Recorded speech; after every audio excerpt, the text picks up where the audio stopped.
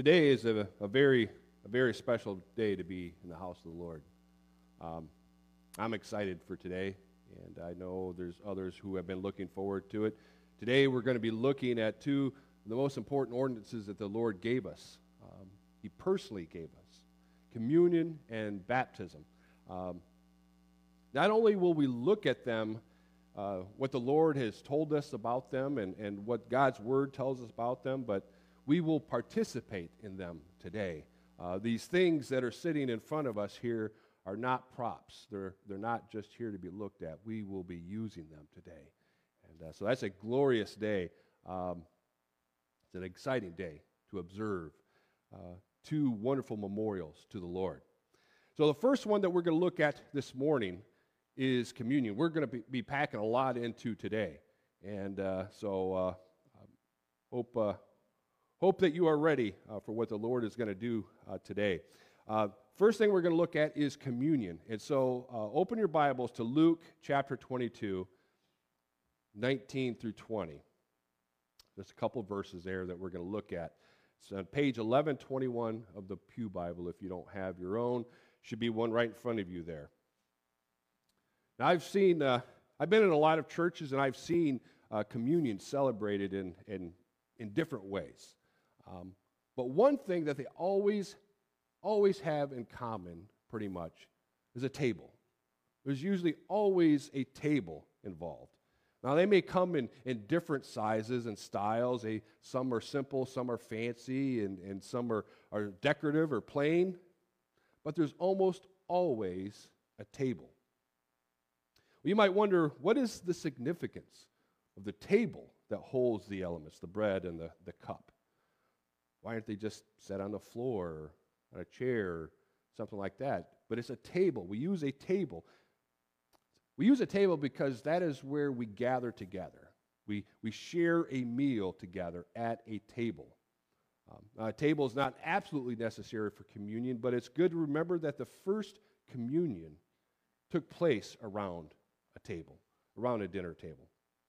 That's why communion is called both the Lord's Supper and the Lord's table. So we're going to take a closer look at the Lord's table briefly this morning. What is significant about gathering around the Lord's table for communion? Where did it come from? What is it? And why and how we do it? So where did it come from? Well, Jesus instituted this memorial at what's called the Last Supper. Most of us are familiar with what the Last Supper is. It's the last Passover meal that Jesus shared with his disciples before his crucifixion. It took place after the triumphal entry into Jerusalem, the last week of Jesus' life here on earth. You can read accounts of it in Matthew 26, Mark 14, and Luke 22 here. Jesus and his disciples were gathering together to observe this Passover together. And this was a meal that the Jews were commanded by God to observe as an everlasting memorial to his deliverance of them from Egypt. God had instituted this. When he rescued them out of Egypt, he commanded them to observe this Passover as a memorial to what he had done to rescue them, to redeem them out of their bondage. And the meal was full of symbolism, of specific things that God had done for them. It was solemn because it spoke to the bondage of the slavery that they were in, but also joyful as they remembered his rescuing of them. We did a Christian Seder meal a little while back, and so if you came to that, we experienced a little bit of that. We did a Christian Seder, and so it was a little bit different, but it had many of the same elements. If you remember, during the meal, there would be certain foods eaten. There was the unleavened bread, leaven. Leaven was a reminder of sin, and so they had to remove leaven. But it was also a reminder of the midnight run to escape. Grab your bread and go. It was time to go. Now was the moment.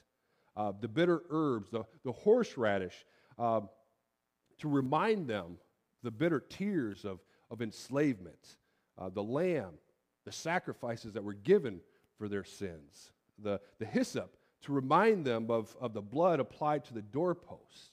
The moror, that's probably everyone's favorite. That was that sweet apple cinnamon mixture to remind them of the sweetness of being set free.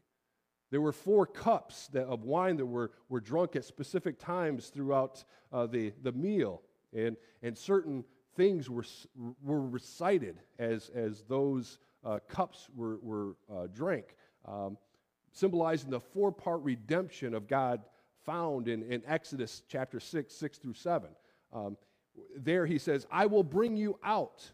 I will rescue you from your bondage. I will redeem you. And I will take you and make you my people, and I will be your God. It was at the 3rd cup, I will redeem you, that Jesus did and said something a bit unexpected. He took the wine and the bread, and instead of speaking of something from Exodus 12 or talking about the Israelites slaying a lamb in Egypt, he did something different. Luke 22:19 through 20. And he took bread, and when he had given thanks, he broke it and gave it to them, saying, This is my body, which is given for you. Do this in remembrance of me.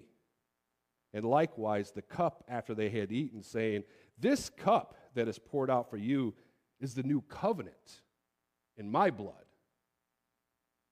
Now, by saying these words, Jesus claimed something about himself that shifted his followers on how his followers saw Passover.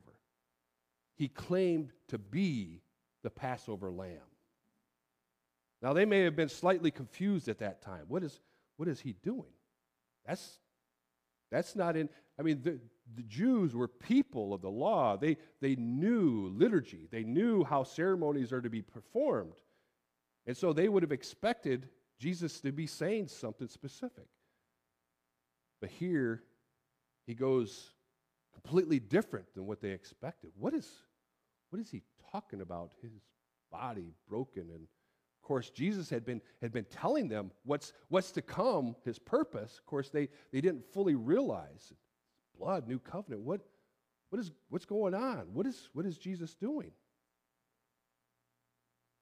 Now we know that Jesus indeed was the Passover lamb that was sacrificed. Amen? That we were redeemed by the precious blood of Christ, a lamb without blemish or spot.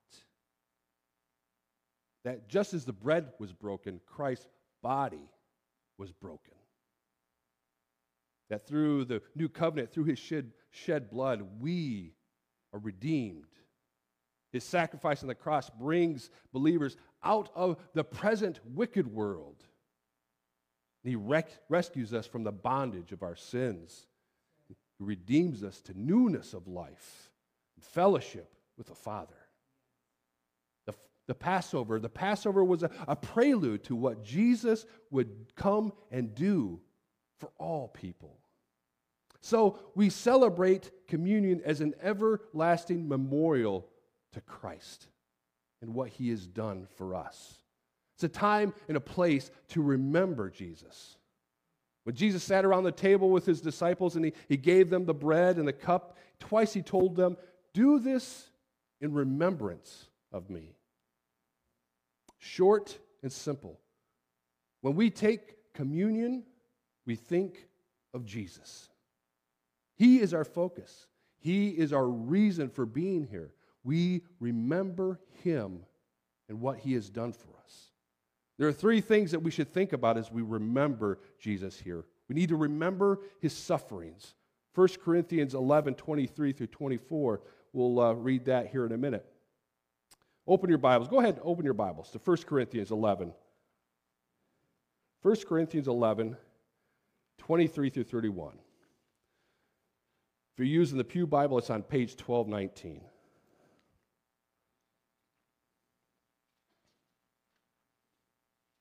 Look at the first 2 verses. Verses 23 through 24 is where the Apostle Paul writes, For I received from the Lord what For I received from the Lord what I also delivered to you, that the Lord Jesus, on the night when he was betrayed, took bread, and when he had given thanks, he broke it and said, "This is my body, which is for you. Do this in remembrance of me." Now, it's not just the bread. It's not just bread.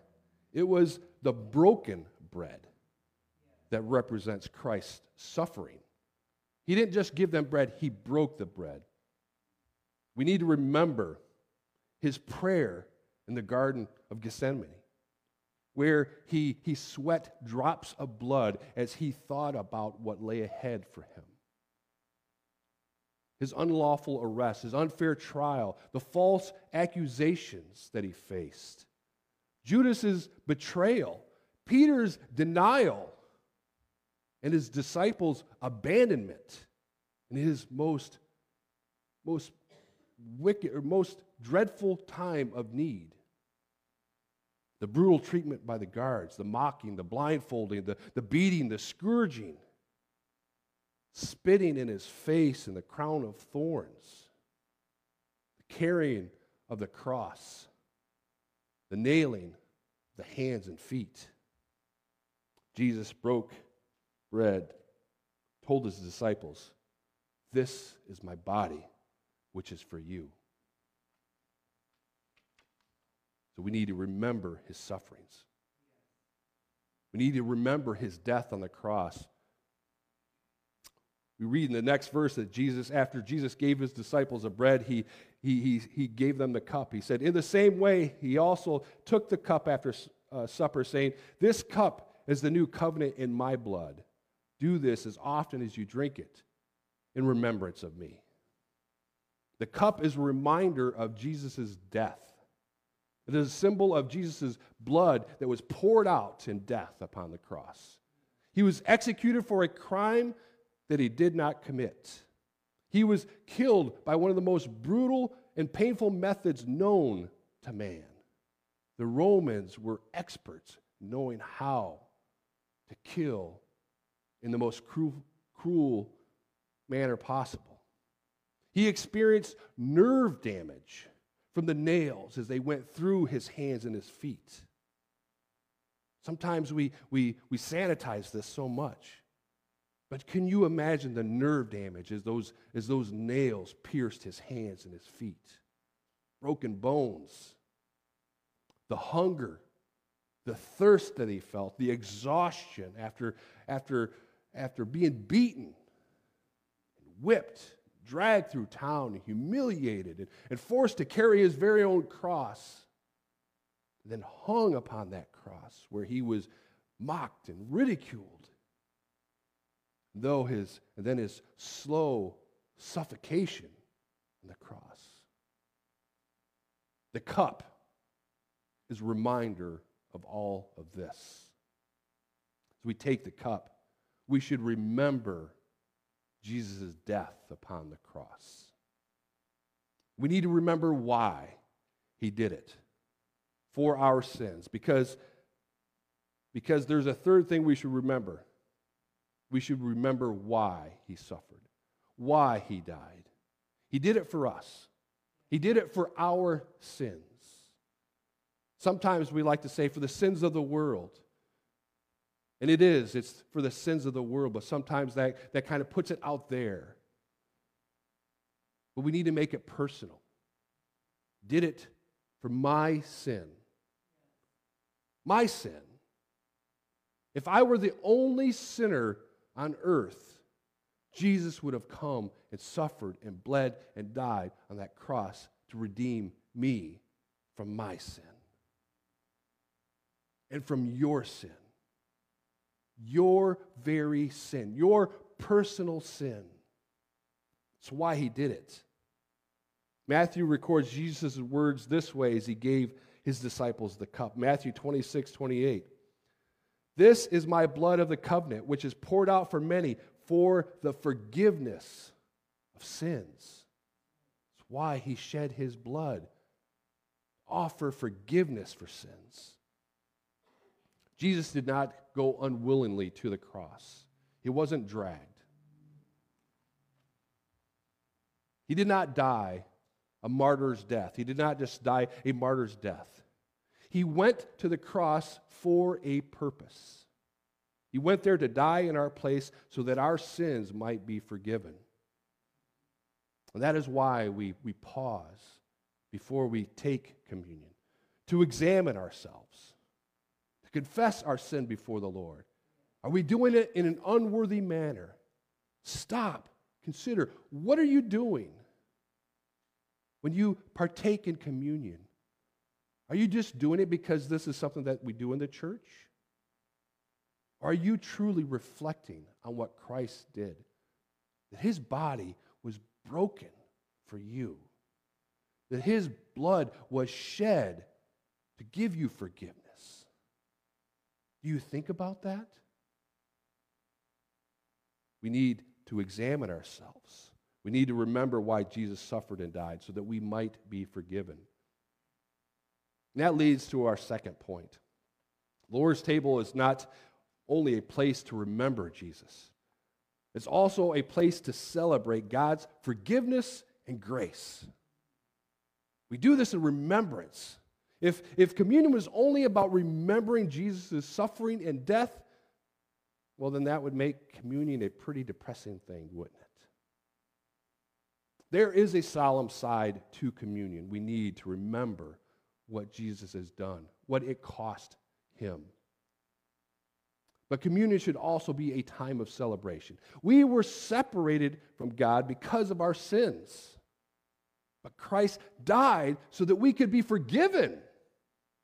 Praise the Lord, amen? You were dead in your sins and your trespasses. You were bound for eternity in hell. But God, through his grace and his mercy, sent his son Jesus as a substitution for you and for me. He didn't have to.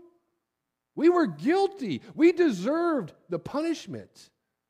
God's grace and mercy, he sent his son as a sacrificial atonement to give you forgiveness from your sins and to restore that relationship. Praise the Lord for what he has done. We celebrate that as we partake in communion. So thank God the Father for sending Christ.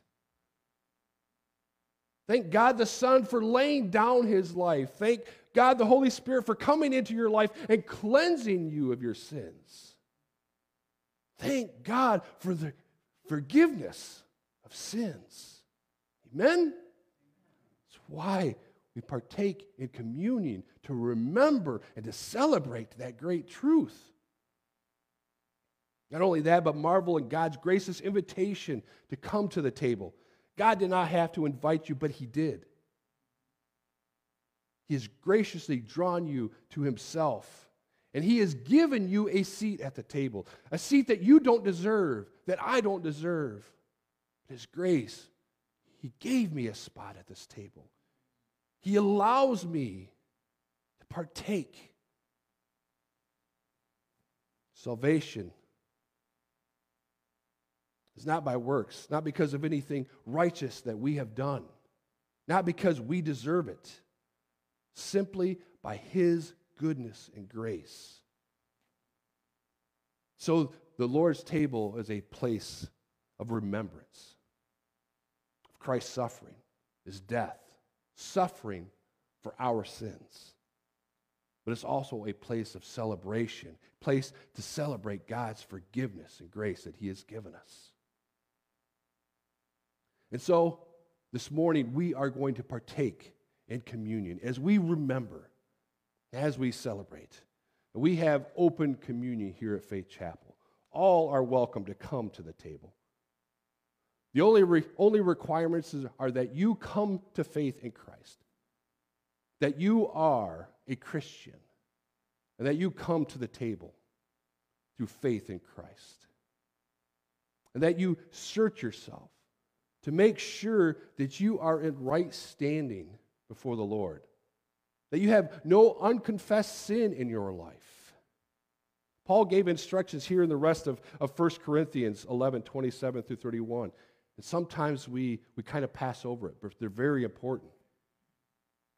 Whoever therefore eats the bread or drinks the cup of the Lord in an unworthy manner will be guilty concerning the body and the blood of the Lord. Let a person examine himself then, and so eat of the bread and drink of the cup. For anyone who eats and drinks without discerning the body eats and drinks judgment on himself. That is why many of you are weak and ill, and some have died. This is how strongly God thinks of this. Don't come to the table unprepared. Don't come in an unworthy manner. You must examine yourself. Why are you partaking in communion? Is it a ritual? Is it just something that you do periodically? See, that's why we here at Faith Chapel, we don't do it every month. Some churches, every month. The first Sunday of the month, they do communion. The last Sunday of the month. And that's fine if they want to do that. But we do it as the Spirit leads. Because we don't do it as a ceremony. We do it as an act of remembrance and celebration.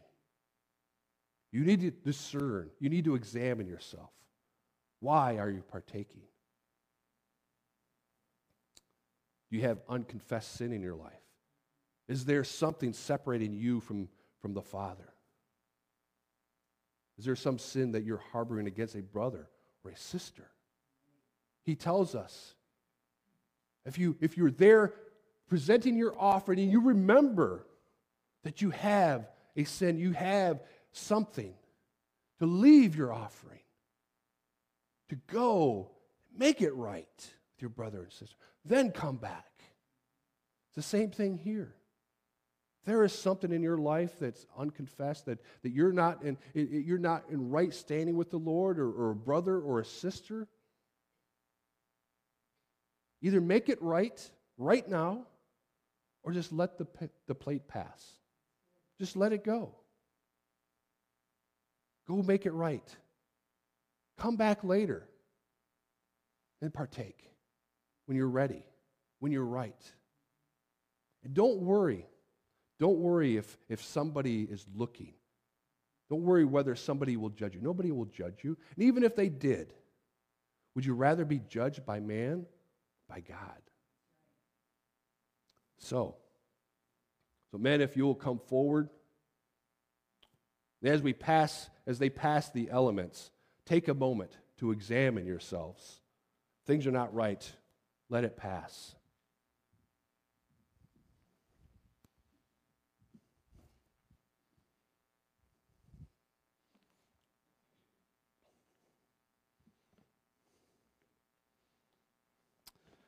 So again, Paul says in 1 Corinthians 11, "For I received from the Lord what I also delivered to you. Jesus, on the night when he was betrayed, took bread. And when he had given thanks, he broke it and said, 'This is my body, which is for you. Do this in remembrance of me.' In the same way, he also took the cup after supper, saying, 'This cup is the new covenant in my blood. Do this as often as you drink it in remembrance of me. For as often as you eat this bread and drink the cup, you proclaim the Lord's death until he comes. Whoever therefore eats the bread or drinks the cup of the Lord in an unworthy manner will be guilty concerning the body and the blood of the Lord. Let a person examine himself then, and so eat of the bread and drink of the cup. For anyone who eats and drinks without discerning the body eats and drinks judgment on himself. That is why many of you are weak and ill, and some have died. But if we judged ourselves truly, we would not be judged.'" So, let's pray for the bread. Lord Jesus, we come before you, and we remember your body, which was broken for us. We remember your suffering, all that you had to endure on our behalf, not just on the cross, but everything leading up to the cross. The beatings, the humiliation, the denial, the abandonment. So much suffering that you had to endure to pay for our sin. So, Lord Jesus, we remember your broken body, which was given for us. We celebrate the forgiveness that is offered because of what you have done on our behalf. We thank you for this, for your glory. Amen.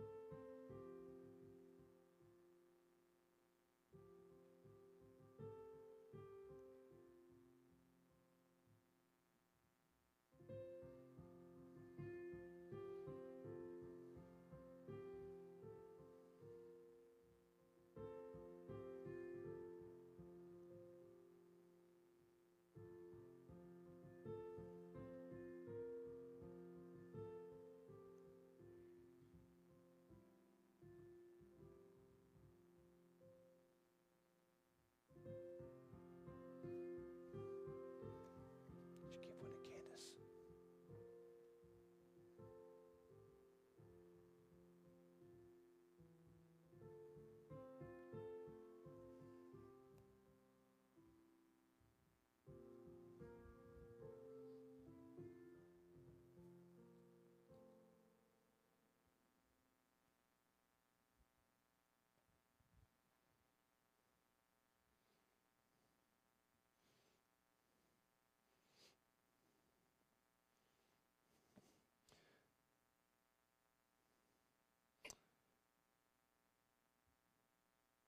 The night Jesus was betrayed, he took bread, and when he had given thanks, he broke it and said, "This is my body, which is for you. Do this in remembrance of me."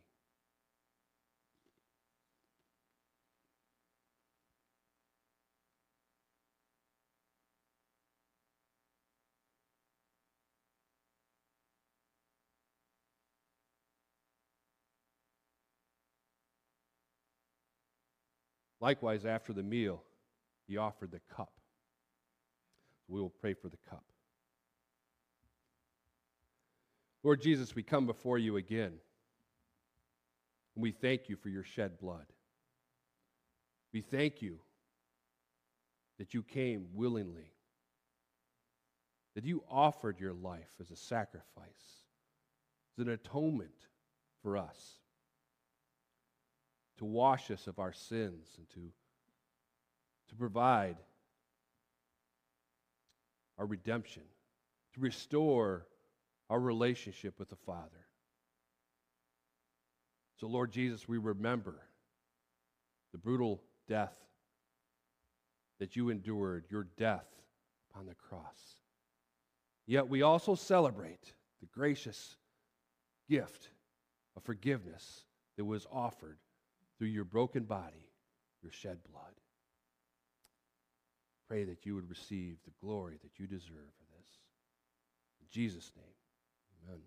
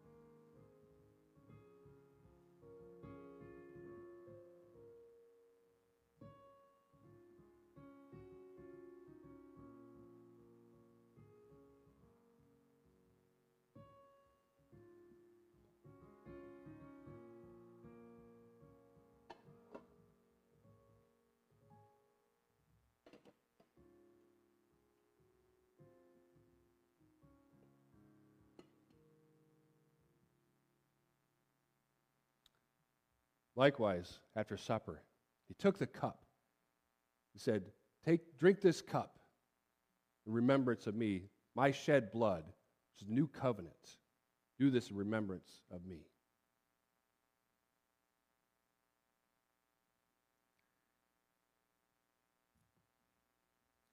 It says, after supper, they sang a hymn and went out. We won't do that quite yet, because now we're going to observe baptism.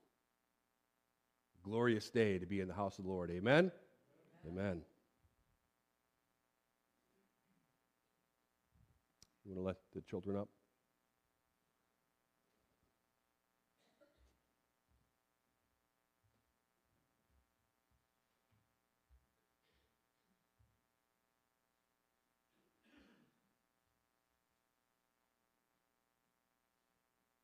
What an amazing day that we have.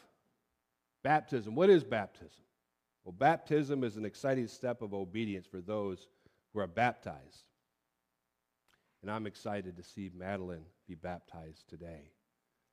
She takes that step.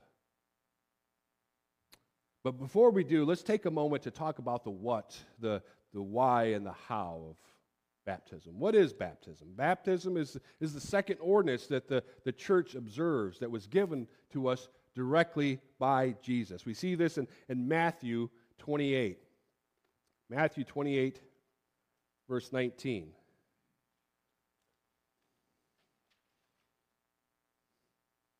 It's a part of the Great Commission.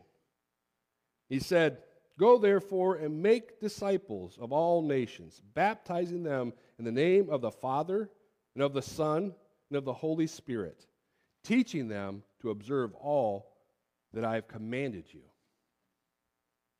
Not only did Jesus institute the ceremony of baptism at the end of his life on earth, but he set an example of it by doing it himself as at the beginning of his start of ministry when he participated in John's baptism, which is a different kind of baptism. When we get baptized, we are obediently following in Jesus' footsteps. So let me read this statement and then we'll unpack it a little bit. Baptism is an ordinance given by the Lord Jesus Christ by which those who have repented and come to faith symbolically show their union with Christ in his death and resurrection by immersion in water in the name of the Father, the Son, and the Holy Spirit. Baptism is a sign of belonging to the people of God, the church, and a public identification with the Lord Jesus Christ.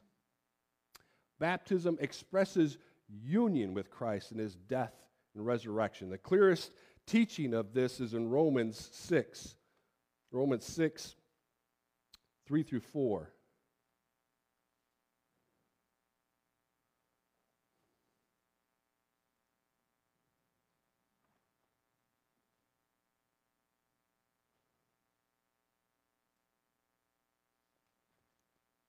We'll get there.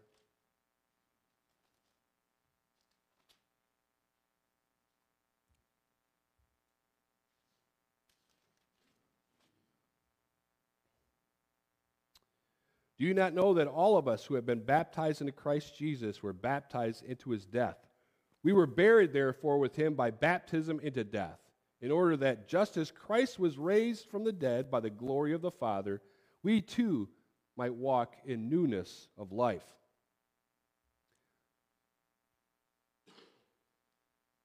Jesus Christ suffered. He died on the cross for our sins and rose again. We just participated in communion, which commemorates that. Baptism is a sign of our unity with Christ, identifying with him in his death and resurrection. The sign is important, but what it points to is more important. Baptism is an external ceremony, a symbol that points to a spiritual reality. It's a dramatization of what happens when you are born again. In baptism, we identify with what Christ did for us. But more than that, we also identify with what Christ has done in us. The Bible says that he not only died for us, but we have died with him. Galatians 2:20, I have been crucified with Christ. It is no longer I who live, but Christ who lives in me. And we've been raised with him. Colossians 3:1, if that you have been raised with Christ, seek the things that are above. Baptism speaks about what God did for and in you when he saved you. We physically enact a reality that is in our hearts when we are united with Christ. When we come to Christ by faith, we also die to our sinful selves. And we're raised to newness of life as he transforms us from the inside. We show this as we also die, as we go under the water, and as we're raised up into that new life that he is at work in us.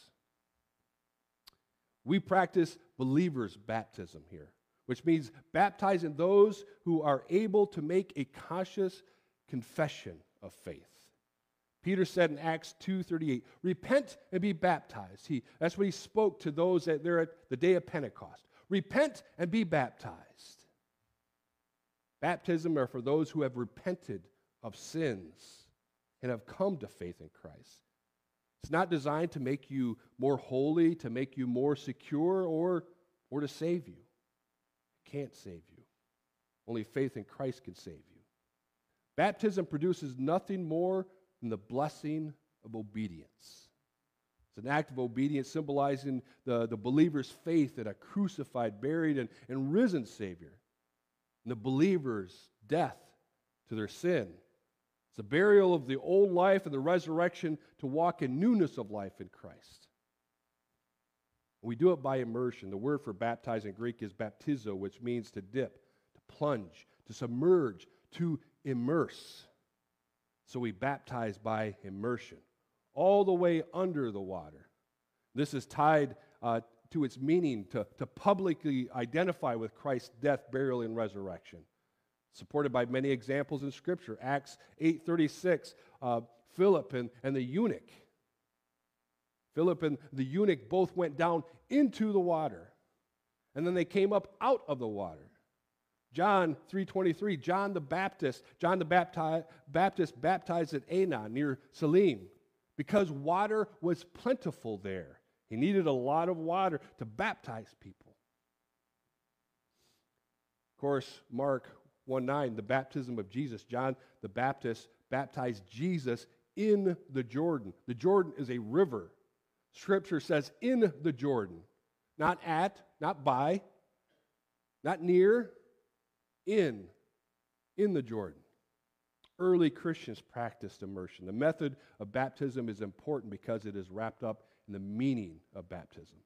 The method and the meaning are interwoven. You cannot change the method without destroying the meaning. So we baptize by immersion. Madeline will be fully immersed shortly. So why do we do it? Why should someone be baptized? First of all, let me tell you why you shouldn't be. Don't get baptized just because someone told you to or because someone else is. It's not something that you do for others. It's a public profession, but it's a personal decision.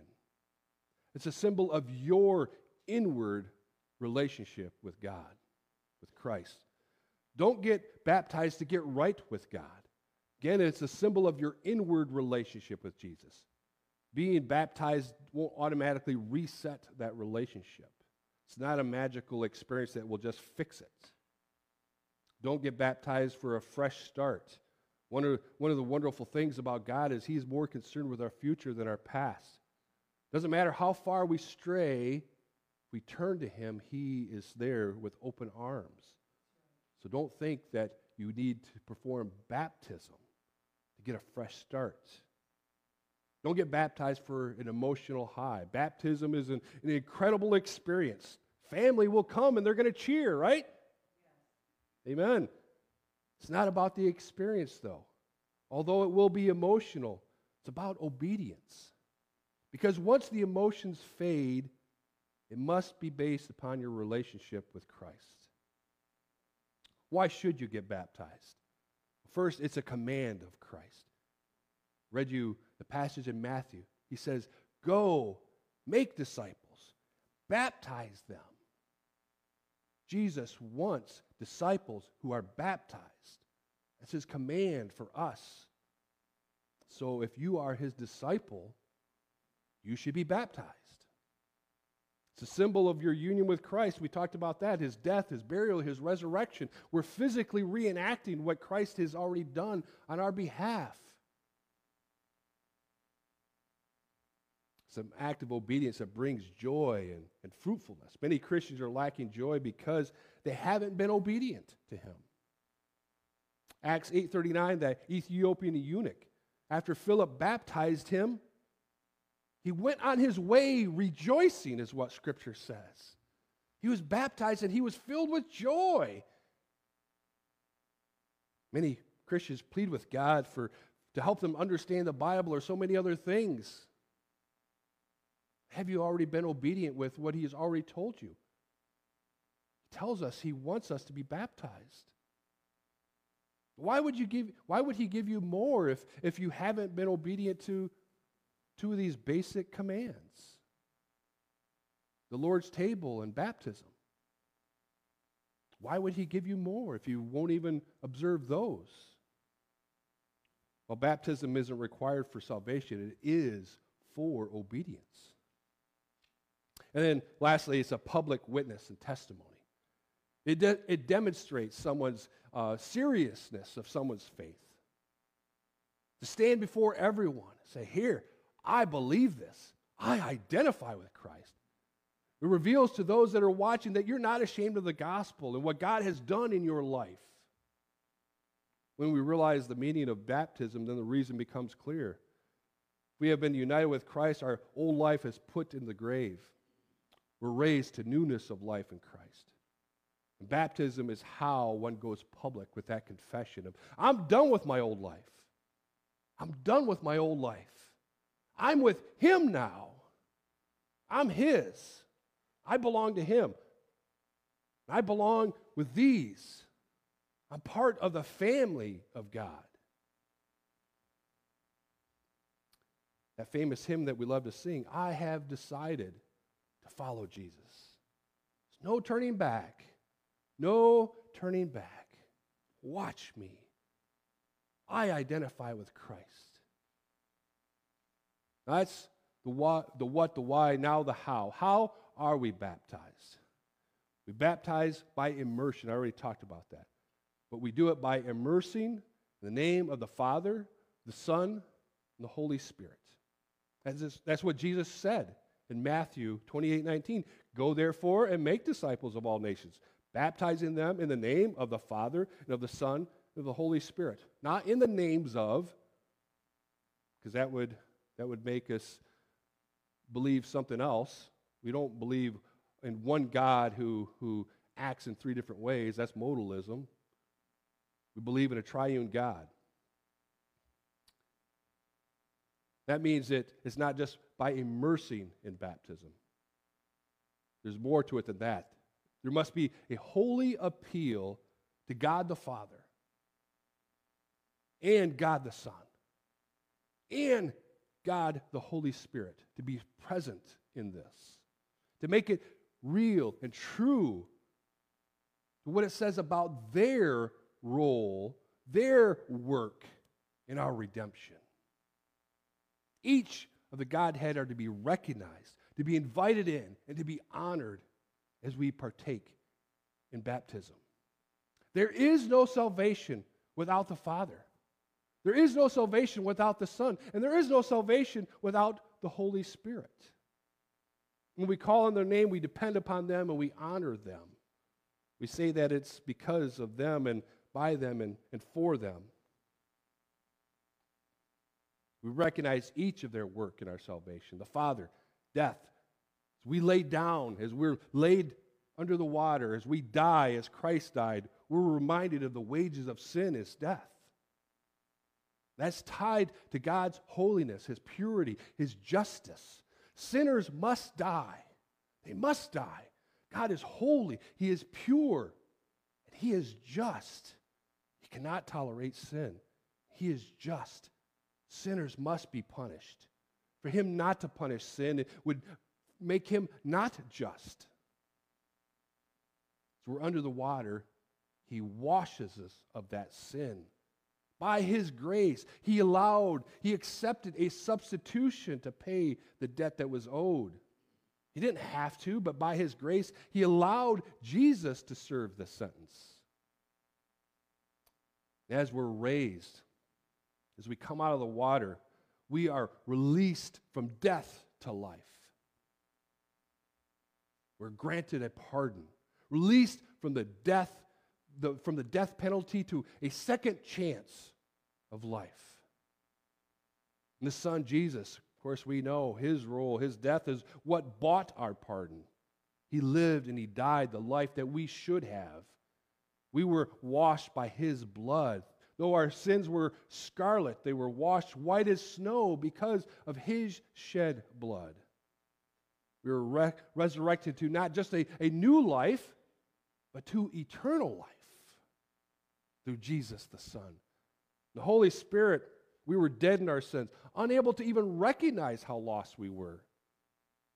The Holy Spirit opened our hearts and our minds to understand, to believe. Without the Holy Spirit's work in the heart of a person, we would never repent. We would never come to faith. We would continue in our sin, convinced that we were okay. We're washed as the Spirit reveals the truth of God's word that renews our minds. Raised to new life as the Spirit enables us to live that new life here today. Father, the Son, the Holy Spirit, all are necessary for our salvation. Holy Spirit enables us to understand, change, become that new creation. The old has passed away. Behold, the new has come. The Holy Spirit is the one that indwells us, that enables us to do that. So each one must be invited in. Each one must be recognized, and each one must be honored. There is no salvation without the Father, without the Son, without the Holy Spirit. And so we baptize in the name of the Father and of the Son, of the Holy Spirit. And we're going to do that now. Amen? Madeline, are you ready? Right. Go ahead and come on up.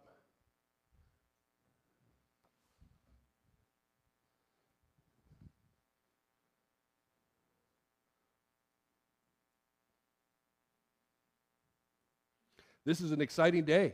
Yes. Exciting day. As Madeline takes this step of obedience to her Lord and Savior, as she publicly identifies with her Lord Jesus Christ, she makes this public proclamation. I'm with him. I'm one of his. I belong. I'm a member of the family of God. Amen? It's a joyous day as we celebrate. Madeline?